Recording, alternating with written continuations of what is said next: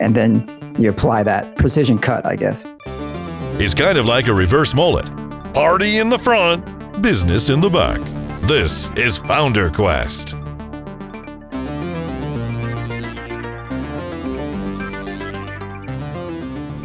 Hi, welcome to Founder Quest. This is Ben. Today I'm interviewing Garrett Diamond. Star and Josh are taking the day off, and I get to chat with Garrett, who's a longtime friend of mine and fantastic entrepreneur and all-around great person in the world. So I'm excited to have you here. Garrett, thanks. Yeah, thanks for having me. It's always fun catching up with you. I think the last time we chatted was Business of Software a few years ago, wasn't it? Yeah. Not frequently enough. So that was... Yeah, definitely not frequently enough. One thing I most remember about that Business of Software was when the hurricane was coming through. And so I was standing out there in Boston with all the wind and the rain. Yeah. You know, oh, man. Having grown up in the South, that was kind of ironic that I was there in the Northeast and getting a hurricane. Right. So how have you been? 3 years or so? Just probably about the same as everybody else, man. You know, just kind of one day at a time and keeping it going. And yeah, just kind of dabbling and exploring. And for once, the last 2 years, just kind of let myself be undirected and just kind of followed what was interesting and pulled on threads, and a little unnerving, but also kind of nice and refreshing. I don't know, it kind of bouncing around like a ping pong ball. Well, that sounds pretty cool. Well, let's talk about that in a minute. I want to catch people up. So I'm sure most people know you, but just for those who don't. So Garrett, again, has been a long-time entrepreneur. I think I first bumped into you with doing Sifter, your app from a few years ago. You built that from scratch, solo entrepreneur, and then you sold that. Then you were at Postmark for a while after that, right? Mm-hmm. You went from Sifter to Postmark. Bit at large, but primarily on Postmark, yeah. Okay, right. So you're Wildbit for a while, and then I guess it was a couple of years ago now that you've left Wildbit. Yeah, right? It's been about 2.5 years, I guess, now. Okay. Yeah. And so I guess also during that time, you did the Starting and Sustaining book / video series / thing. Mm-hmm. That was pretty cool. Yeah. I've been dabbling in all that, trying to share my battle wounds so that other people can maybe avoid them or lessen them. Yeah. And that's awesome. I remember buying that. It's good stuff. So we'll link that in the show notes. Maybe you'll get a sale or two. You've spoken at MicroConf a few times, or at least once that I can remember. I can't even keep track now. MicroConf spoke once, attended a couple times. Yeah. Okay. And so now you're doing some interesting stuff. So I remember when you left Wildbit, you were really interested in getting started on helping amputees have a community. And so you started Adaptable, right? So you want to talk about that for a second? Yeah. And then maybe we can talk about, how that plan kind of changed for you over the past year. Yeah. I mean, so I'm a left below-knee amputee, and when I was trying to make that decision, I couldn't find any information on what life is really like as an amputee, let alone specific information about, can I play basketball still? If so, how does that work? Or what other activities can I do? And there's just not a lot of detailed information. And with disability, even just within amputees, the range is incredible. Like above knee and below knee makes a complete difference in how you function and your body mechanics. And so I just couldn't find this information out there. And so that kind of planted the seed that obviously it's not out there and it's woefully underinformed, which at first was kind of scary. It's like, oh, I guess nobody does any of this stuff. And for me, ironically, the whole point of amputating was so that I could get back to doing things, because of my ankle fusion was horrible and it was just hurt and was miserable. And through the whole thing, I was blogging about it. And what would happen is people would email me because they'd go on Google and search for amputation, ankle fusion, that kind of thing. And then they'd ask me, because I was the only person that came up. And I would get these emails, it kind of varies and go ebbs and flows, 2 a month, once a week, so frequently enough. And a young woman that reached out to me, she actually amputated and then just won a couple gold medals in the Paralympics. It just blew my mind. It's like, how do you find the answers to this stuff? And after being an amputee now about 5 years and trying stuff and just kind of figuring it out, my hope was originally, I was like, well, I'm a software developer. I'll build a platform so people can share that information, and I figured I was really optimistic about that specifically because, well, I built Sifter and Rails has gotten way better and I learned a ton from Sifter. So it'll be way easier this time around. But what I didn't really account for was now I've got a family and I'm 20 years older. And so it's been more challenging. At the end of the day, I'm just tapped on software because I'm doing that all day and my brain's, but I've been doing videos kind of explaining this stuff to people about how legs work and the logistics of like how they change your body mechanics and how to do things like go to the beach and deal with sand in your foot and that kind of stuff. And I did that more as like an exploratory, whimsical thing because that was the kind of content I hope people would create and put on the platform. So then you could filter and say, here's my disability, here's the activity I want to do. Give me all the information about that specific. But I did it and then just kind of left it for a year. But it's just kept going. And then more people have been contacting me. And so now what I'm doing is kind of stepping back from the software side of it. And I'm just going to keep recording videos for the next short term and having them produced and that kind of stuff, and hopefully increasing the quality and the depth, and then doing interviews with other amputees and really kind of getting into more, and then eventually circling back to building a platform to help people find the right things that meet their needs and that kind of thing. So, you know, it's been tough. I think the toughest thing is realizing that nonprofit side projects are the hardest thing to make time for because it's never going to offset my income or anything. And so like, now I've kind of been thinking, I guess I need to build a business again. So I've got more, ironically, more free time just because SaaS and recurring revenue, all that's so great that it would give me the flexibility to do that and to spend more time helping people and building software and all that. So kind of just juggling things and figuring it out. And that's kind of where a lot of the exploration has come in. I haven't really prescribed where I'm taking things and spending a lot of time dabbling in Ruby and getting kind of deeper into it than I ever have previously, and exploring video and trying to help people with that stuff. So just kind of playing around and tinkering and trying to make ends meet at the same time. And I'll figure it out, I guess. That's cool. Well, there's a whole lot to unpack in there. So let's talk about some of that. So some of the themes. Well, first, I guess I should say I can totally relate to you with the whole, 20 years later, and now there's more demands on your time. There's less energy in the body. There's, less energy in the brain, probably is more importantly. I've had that same thing. I recently started picking up some side projects, and like, yeah, they're just, you have fewer hours in the day that you really feel like being really into that kind of mode, with that hardcore brain stuff. And I've noticed that I can tell, like when my blood sugar is getting low now, or like I've used up too many brain cells, I got to go back and recharge, So it's interesting, that dynamic. It's like, I don't quite have the appetite that I used to have to just dive in and slog away at the keyboard for, hours on end. For me, it's also been awareness. Like I recognize it more now. When I was younger, I would push through and be like, oh, grind and hustle. And, and now I'm like, okay, I need to stop. This isn't, if I don't stop, I'm going to be a complete mess tomorrow and not want to work and not be able to think. And so I catch it earlier and I just stop. And I hate it because I still am like interested in, like whatever problem is in my head is still tugging on it. And, it's trying to, and it's really hard to just turn it off and walk away. But I've gotten better at that a little. Yeah, I think one of the things that I've noticed as I've gotten older in this tech world, so I guess I've been doing it 25 years or 30 years or so, is that energy for doing all the things is not there like it used to be, but it seems like the deep thinking is more refined, is more honed. So like you said, like you're going to be, you're just not going to have the energy, you're going to be wasted the next day. And I think I've seen that too. And I think it's not just from like the energy of working, it's from the energy of thinking deeply about what's the right solution here, right? And it's not so much like just powering through it. Okay, I'm going to build this stuff and I'm going to backtrack and I'm going to redo and backtrack and redo. Now it's like, I'm going to think about this and I'm going to get it right. And then you apply that precision cut, I guess. And for me, the struggle is having the wisdom to recognize I should stop, but I can't turn off the excitement or the interest. Right. Yep. And so I do still want to work on it. I just know better. And it's hard when those two don't align. That's been a struggle.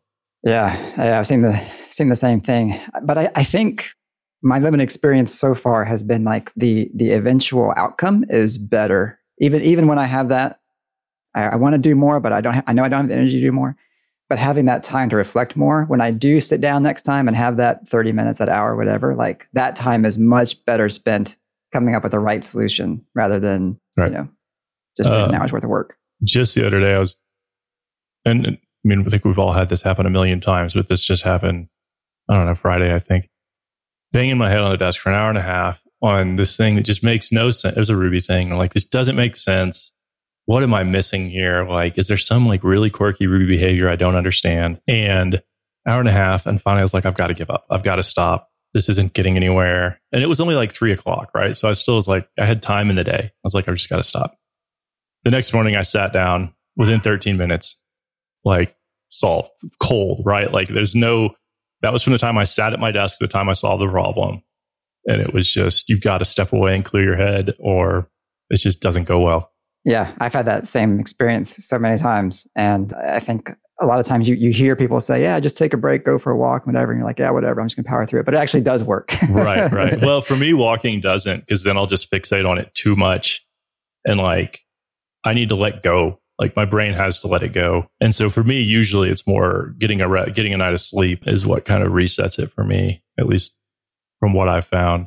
But, I don't know, probably every 3 or 4 months, it's one of those where like, this is going poorly. And the next morning, less than 15 minutes, it's solved. And yeah, I have that too. Like a good night's sleep definitely does a reset. The one problem I've had with that though is that then I will wake up at 4 a.m. and I have the solution in my head. I'm like, oh, got to go do it. I do that too. And for better or worse, I don't even fight the sleep anymore. I just get up and go start working. And then if I need a nap later or something, I just, so be it. But like, that's so much of that. Like, we're so indoctrinated that like 9 to 5 is when people work. And that's been a really hard thing to let go of too, and not feel that way every day. And to basically, it's not about like working when you feel like it, but it's not like pushing back when the urge to get something done strikes. Like, go do it and then circle back, and get some either for rest or whatever, take a long lunch or whatever it is. And I've found that to be helpful too, just to try and not force the work, but do it when it's fresh in my head and just go. Yep. Yeah. I love having that flexibility as an entrepreneur, business owner, and being able to work when it's most effective. So, if it's 4 to 10 and then I take a break and maybe come back and hit a couple hours in the afternoon and then I'm done, for the day, that's cool. Right. Right.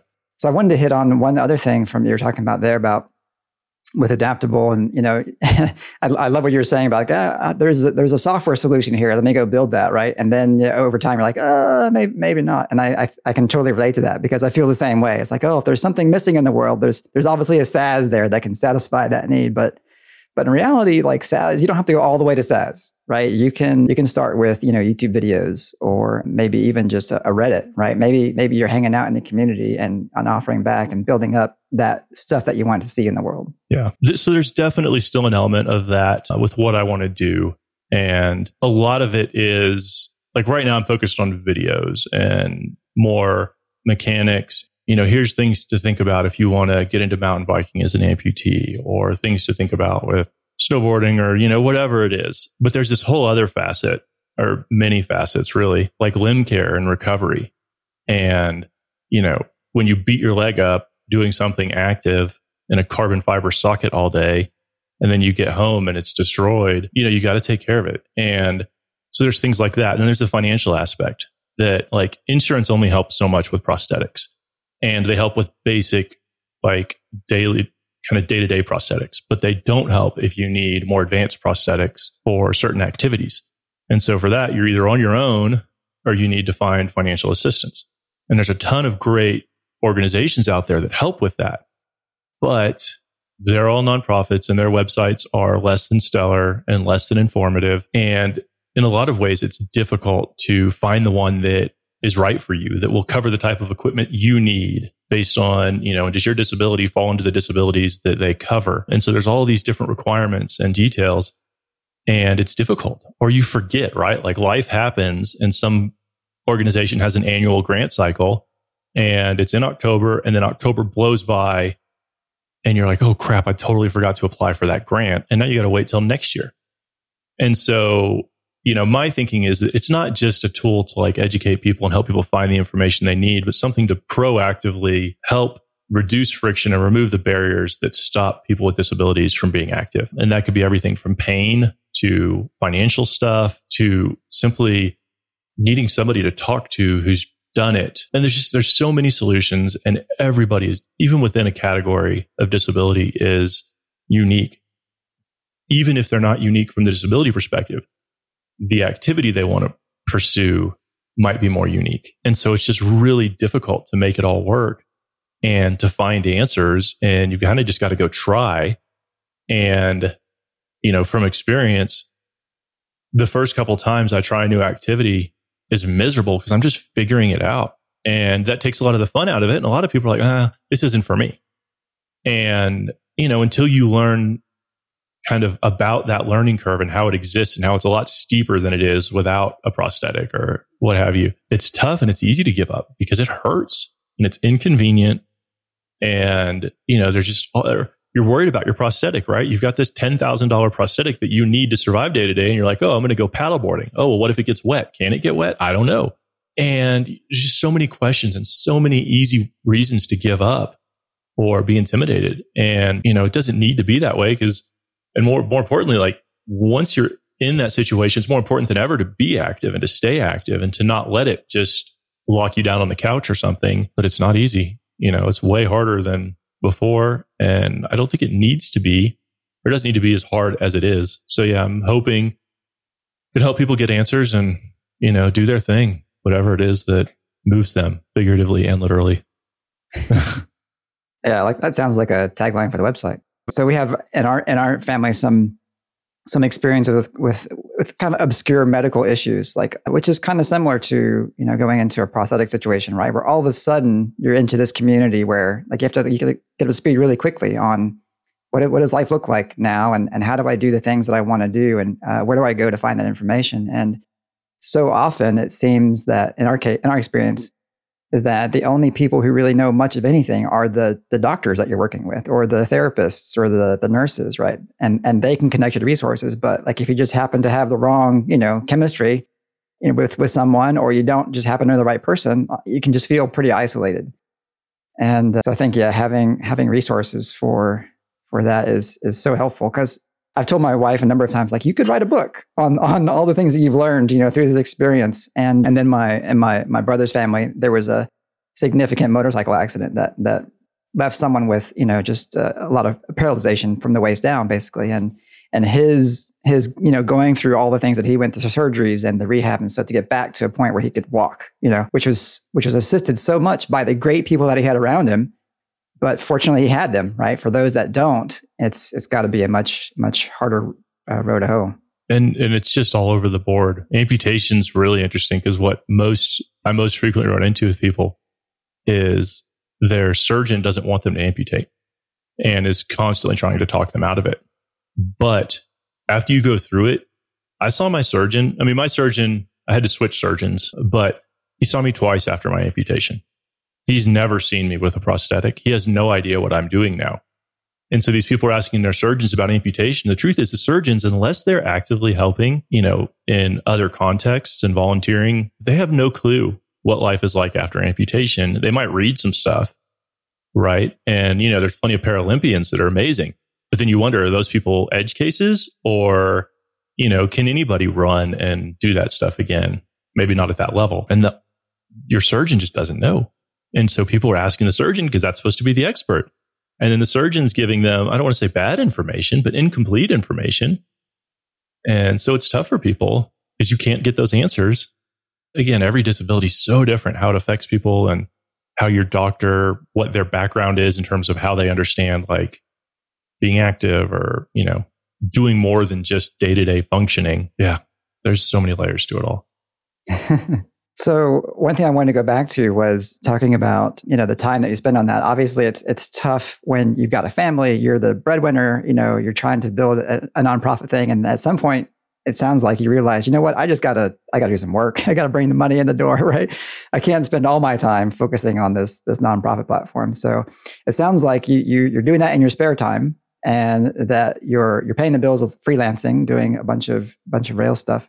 But as you've been doing that, you've actually built some tools that I want to talk about. So it sounds like you've been doing this work, and this work has prompted you to build the review thing that you've been working on, and also the heat map thing for Minitest. Let's talk about that. Yeah. So the nice thing, the only intentional thing I've done the last 2.5 years is to try and make sure that whatever I'm doing, it all kind of syncs up somehow. And for the most part, that was always leading back to Ruby and or Rails. And, so a lot of my client work is helping with legacy apps that are profitable now, but they built the app quickly and there's some, legacy pain that needs to be fixed, refactoring, that kind of thing. And then there was Adaptable, where I was starting with a greenfield, fresh, modern Rails app. And one of them was fun and the other one wasn't. And I'll let you guess. And so a lot of what I started thinking more about was like, how does an app that has all this legacy cruft get from there to a point where it's not miserable to work on? And, there's a lot of ways. There's a lot of paths. There's a lot of great books on refactoring and a lot of that kind of stuff. What I started getting more interested in was how we've got all these great linters and static analysis tools for security, for syntax, for just cleaning up code, right? And a lot of it will autocorrect and format stuff for you. And the more I dabbled with the tools previously, but they were always so difficult to use because they're all command line, and they all have different syntax, different names for the same flags that do the same thing. Like some are autocorrect, some are right, some are, and so like you got to then remember the quirks. They're using the wrong flags with the wrong tools and it just gets tedious, right? Or like, you want to use a dozen tools, but if you run them all at once, like it's going to take 20 minutes to run through your whole project when really all you want is like, just look at the files I'm about to commit. Or, look at the files I just committed and let's do a pass it like with Rubocop or whatever, clean them up. And then I'll commit a separate one that's just pure cleanup, and all these kind of things. But it was so tedious. I loved these tools, but I just wouldn't use them because there was too much friction. And so with Adaptable and like when I'd start a greenfield project, I was like, I've got to use these tools from the beginning to make sure that it never gets into a bad state. Because once that ship sails, it's too much effort to go back and too much risk to like make those kind of wholesale changes. So it started with just that. I was like, how can I make it easier to use these tools and remove the friction so that they're enjoyable to use? And kind of in the back of my mind was, because like Guard does a lot of this, right? If you're running Guard constantly, but Guard also drove me nuts because my fans would spin up and make so much noise and I couldn't concentrate. And so and I still like Guard, but my thinking was, what if the tool could be so convenient that you didn't feel like you needed to use Guard to watch files as you change them, and that you could do more than just have your automated tests run, right? So like, what if, and I mean, there's integrations for like Rubocop and stuff, but like, what if you change 5 files and you could just run a tool that will automatically run all of the relevant things you have against those files that you updated and potentially autocorrect them if you want, or, and this is all theory and it's come together and I'm using it on itself, but it's not ready to like use in other projects yet. That's kind of the next step. But yeah, and that's what I wanted that. I wanted to be able to take it on a project that's raw and has a ton of cruft. And then every time I commit, basically start cleaning up there and just make sure it doesn't regress, right? It only gets better, and basically it makes it easier to, or hopefully will make it easier to just make constant, steady improvement, right? It's not you run it and then it's like, the tool just throws up its hands. It's like, this code base is a mess. Don't even use this tool. Instead, I want it to be, okay, make some progress. Let's start there.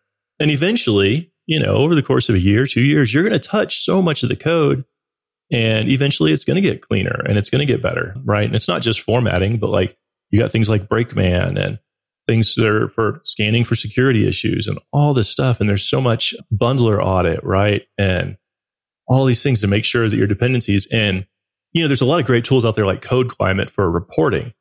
But what drives me nuts is when I commit and then it gets to CI and then the CI finds the mistake because the tool, you don't run it locally. Like, okay, well now I got to fix it. And then I got to wait for CI again.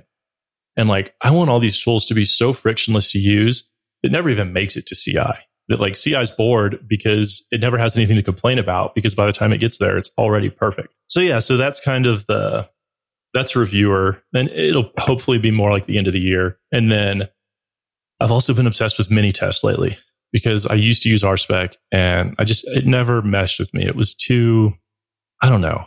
It's the way I've always described people is like, it's the only thing in Ruby that I feel like is simultaneously very Ruby and very unRuby.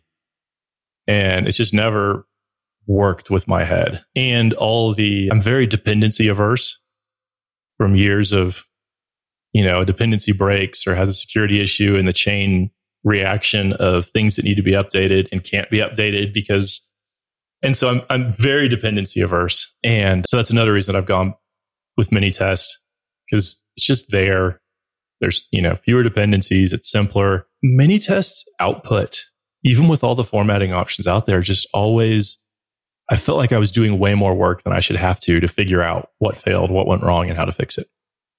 And so what I've done is really over-engineered a test reporter for Minitest to, when a test fails, it kind of catalogs what file was in the stack trace, what line number in that file. And so what it's doing is in the background, it's kind of building up a heat map of everything that triggered a problem.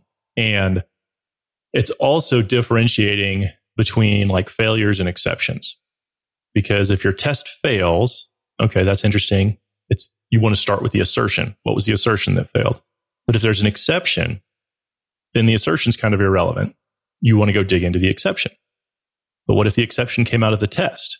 Then you don't want to go waste your time in source code. Just fix the test. Otherwise, you're not going to.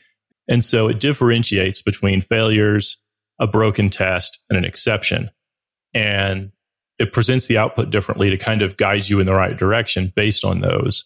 And if you've got anything that's failing or broken, it's not going to harass you about skipped tests or slow tests, right? It suppresses those until everything's fixed. And it's like, hey, by the way, you've got 4 tests here that you've skipped. You need to go write those. And it actually won't bother you about slow tests until all your skip tests are fixed, right? And so it kind of lets you focus on what's important at the time without reminding you of the fact that you've got a lot going on that is pending and problematic or whatever. And so there's a lot of little things like that. And like when you make one change that breaks 100 things across your whole project, you're renaming a class or whatever it is. And then you will go from like a perfect test suite to 100 failing tests. You're like, crap. Okay, where do I even start? And so the heat map will show you like, look, all of these problems come back to this one file, whatever it is, get to the heart of the matter instead of having to like visually scan through 100 failures and try to find and recognize a pattern. So it's kind of a proactive pattern matching reporter, with a few other tweaks to just help nudge and simplify kind of the output so that you can, my hope be, you see a test failure and you know exactly what you need to do to fix it before you even go back to your text editor because you've got enough context. And obviously that's not always possible, but more often than not, and definitely more often than with just the generic reporter, that's been the case and has been really helpful and saves me a ton of time fishing for what needs to be fixed and what's worth fixing first and that kind of thing. So I have to think a lot less. I just have to go. And so both of those combined are going to kind of, I'm hoping, work in a way that, you type RVW and it's just smart and it says, here's all your problems. You're like, oh my gosh, everything's perfect, but you could stand to improve your documentation here in this file. You're like, oh, well, okay, I can do that real quick. So it kind of nudges you in the right direction without wearing you out about how horrible your code is. Because when you run all those tools just raw, that's basically what it feels like. Is like, oh my gosh, I'm horrible. I have no idea. I have no business writing code. And that's not a good feeling. But if it's like, hey, you can fix this. Here's how. Oh, okay, I can do that. And there's a lot of really interesting ideas there. Or like, you've ever run your test suite and it fails and then you run it again and it passes. And you're like, oh crap, what was the seed that it used when it failed?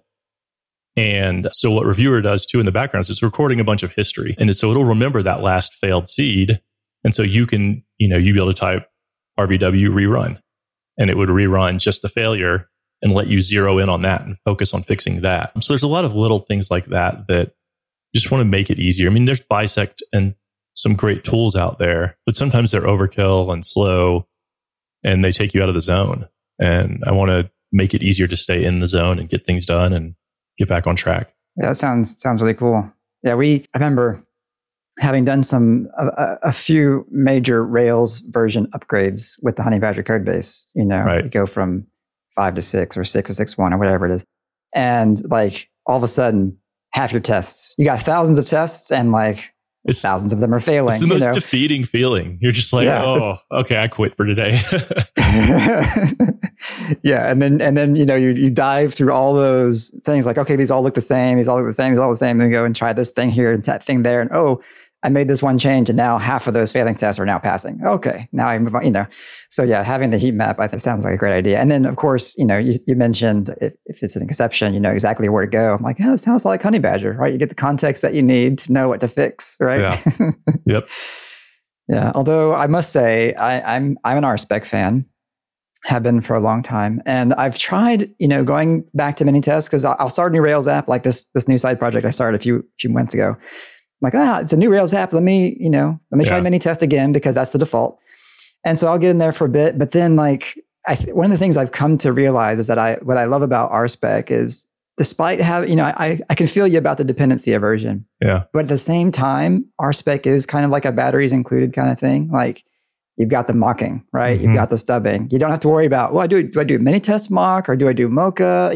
Like all that's kind of like Rails itself, right? It's kind of its own duck and it has everything included. So you don't have to think about things. No, right? and don't get me wrong. I don't dislike RSpec. It just doesn't work with my head. And I just get overwhelmed with how much it has. And so for me with Minitest, like you're like, which mock thing to use? Neither. Like if I feel like I need to mock something, I need to refactor it so it's more easy to test efficiently and directly, because like mocks, I mean, that all has its own issues, right? Like, and so for me, and it was very much a mental thing. Like I just fully embraced and accepted Minitest limitations. And now I use that as kind of a nudge to be like, all right, if this is really difficult to do, then it's not that I need better testing tools. It's that I need my code to be organized in a way that lets me test this appropriately and efficiently without needing to set up 20 unrelated models so that it won't fall over. And so that's kind of been more of a philosophical thing, because previously when I tried Minitest, that's exactly what happened. It drive me nuts. I'm like, how the hell do I do any of this? Because my brain, what little I did understand of RSpec, I had learned to think that way about things. And so then I found myself doing all this, like, how do you mock in Minitest? And it's like, you don't.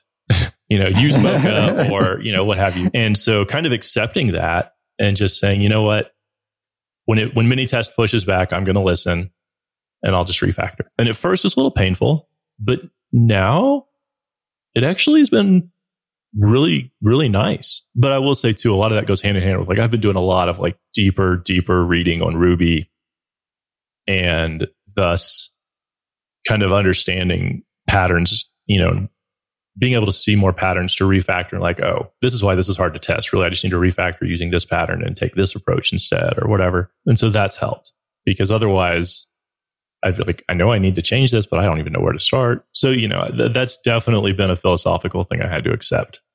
Yeah, that makes sense.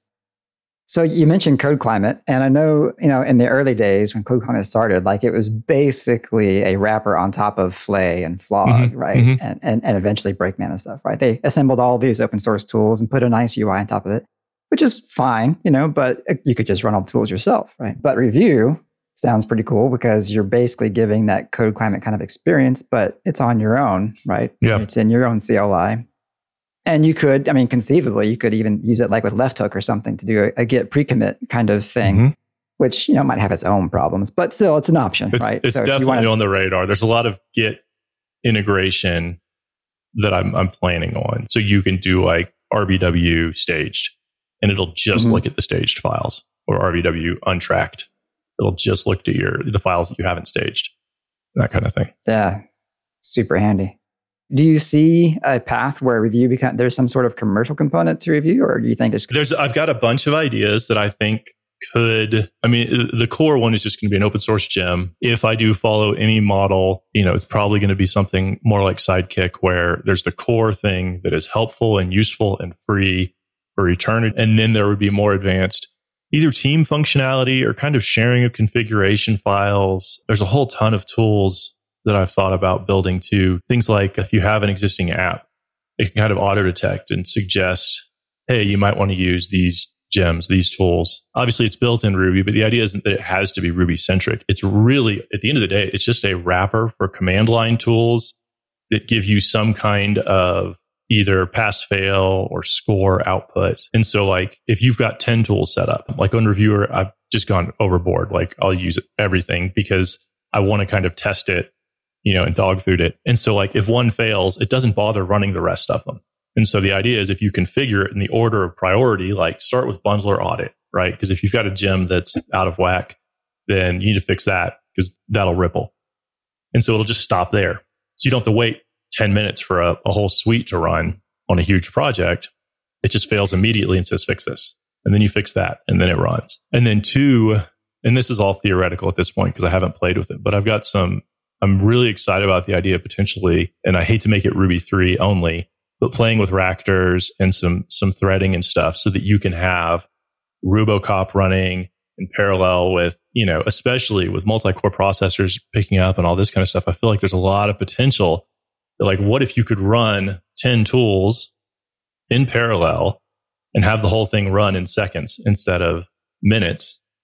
And, that could be really cool. There's other challenges there, but, that reporting, obviously, like Code Climate, I feel like that's one of Code Climate's really big. But for me, the reporting is going to be more an afterthought. I want it to be a local thing that you can use friction free. And then if people like it, which I hope they will, I'm really excited about it. I love using it to build itself. It's been wildly helpful. Then, I'd start thinking about, what other options are there for how it could be better and do even more cool stuff for teams or people who are just really serious about using it or, what have you. I love the Sidekick model, give that great open source core that has the great functionality and then build on top of that, things that are useful to people who are, going to use it more intensely. And I think Sidekick definitely has that sweet spot of it's an operations kind of thing where you're going to be running this forever in your production environment. So you want to pay that licensing fee, every month, every year, whatever.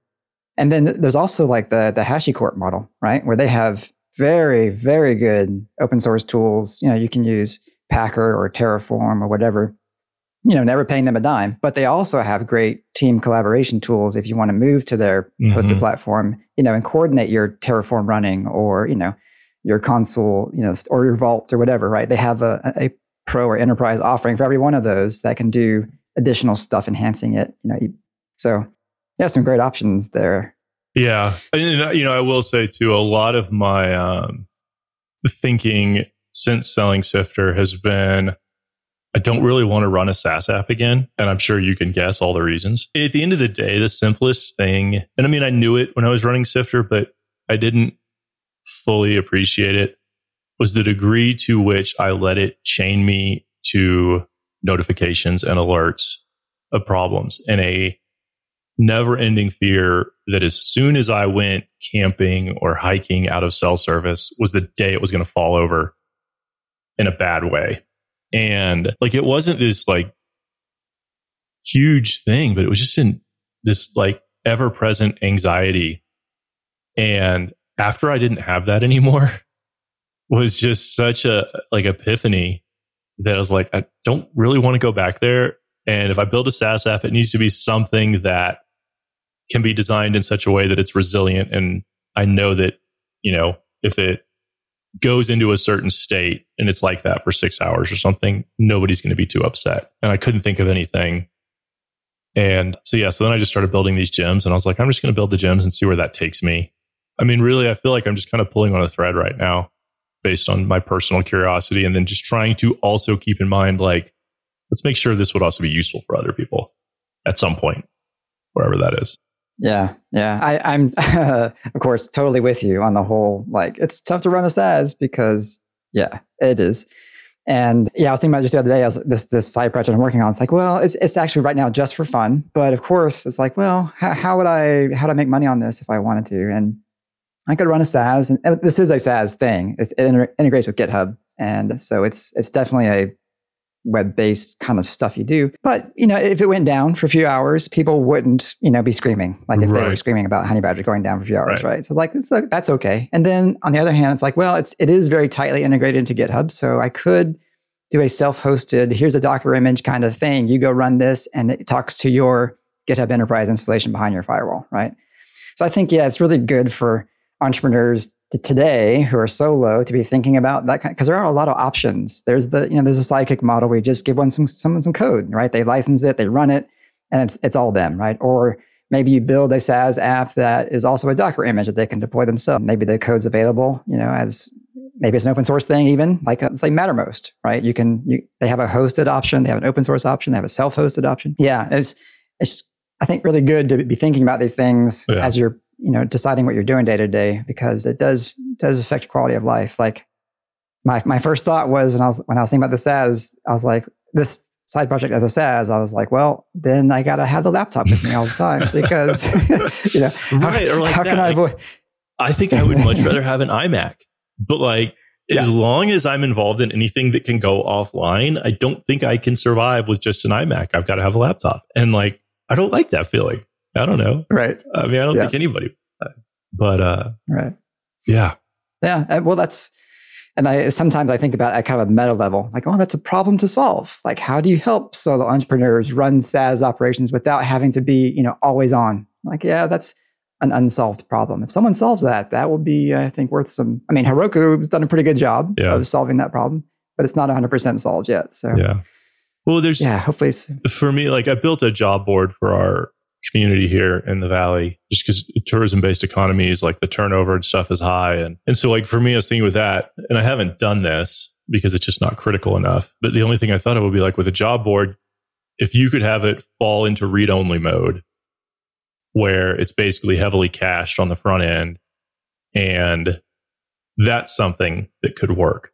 But most apps where you're interacting with them, because posting jobs, it's not like you constantly post jobs. You post a job, and if you can't post a job right now, you can come back in 6 hours, and that's fine. It's not the end of the day, end of the world. But that's the only thing I've been able to come up with that has felt like it wouldn't be a huge issue as long as you designed and built it right, so that it could do that. But everything else, I'm like, nope, that won't work. That won't work. I think that's why I haven't started another business yet, is because I've become really picky. After selling Sifter, I'm like, what do I really want to do and not do again?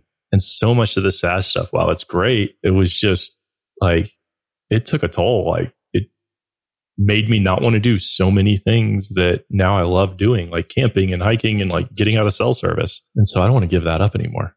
So I guess the moral of the story is do all that kind of stuff when you're in your 20s and you have plenty of energy right. and you don't hate it yet, right? And then try to come up with something different by the time you're in your 40s.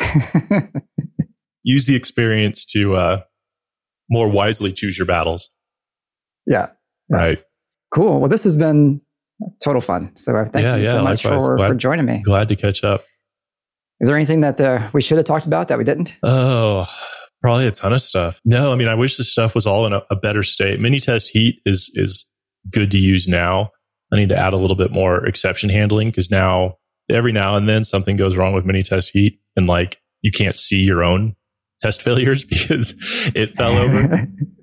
So that's kind of my next step, is to add some resiliency to that, so that if it breaks, it says, hey, Minitest Heat fell over on this, but your thing's fine, and have some simple output so you at least can see something. Because every now and then I have to go disable it and switch back to the regular reporter so I can actually see the failure. But it's ready to use. I'm using it every day on all my projects now, and it's been pretty fine. Today was the first time in a week that I've seen any kind of issue that didn't work. So that's, people can use it. It definitely needs some tidying up and improvements, but that's forthcoming.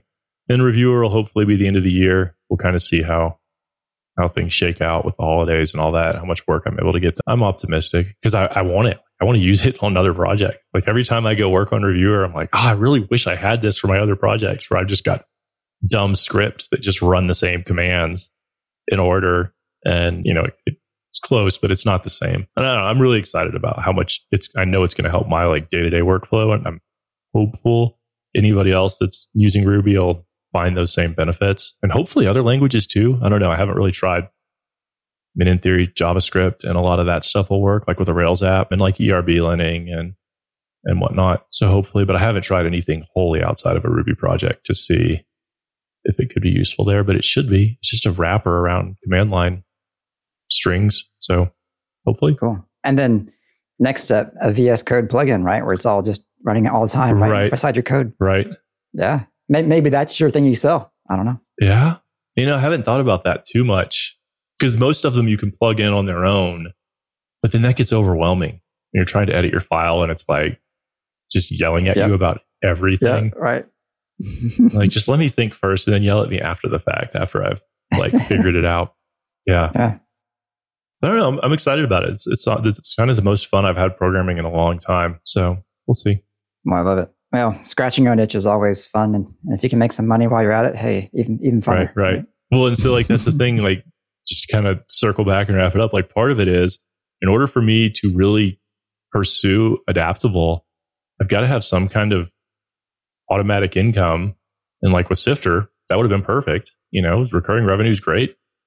And so a lot of it too is if I'm really going to unlock Adaptable's potential, I need to not be, have an income tied to hourly rates. It's got to be divorced from how much time I'm actually sitting at my computer. And so that's kind of been a driver too. But again, more just wandering and figuring it out and hoping it all comes together somehow. We're all in the same boat. Right. Well, we will definitely link up the heat map and review and definitely get some people to check it out if you're Rubyist. And we'll link up your Twitter so people can follow you and keep track of what you're doing. Thanks again for hanging out with me. Yeah, thanks. Great to catch up. And thanks everybody for listening. Again, you've been listening to Founder Quest from the founders of Honeybadger. We're excited to continue bringing you exciting episodes on podcast and a fantastic product with Honeybadger, of course. So check us out, honeybadger.io. And, as Star always says, review us if you like, and don't review us if you don't like. But have a great one. Founder Quest is a weekly podcast by the founders of Honeybadger. Zero instrumentation, 360-degree coverage of errors, outages, and service degradations for your web apps.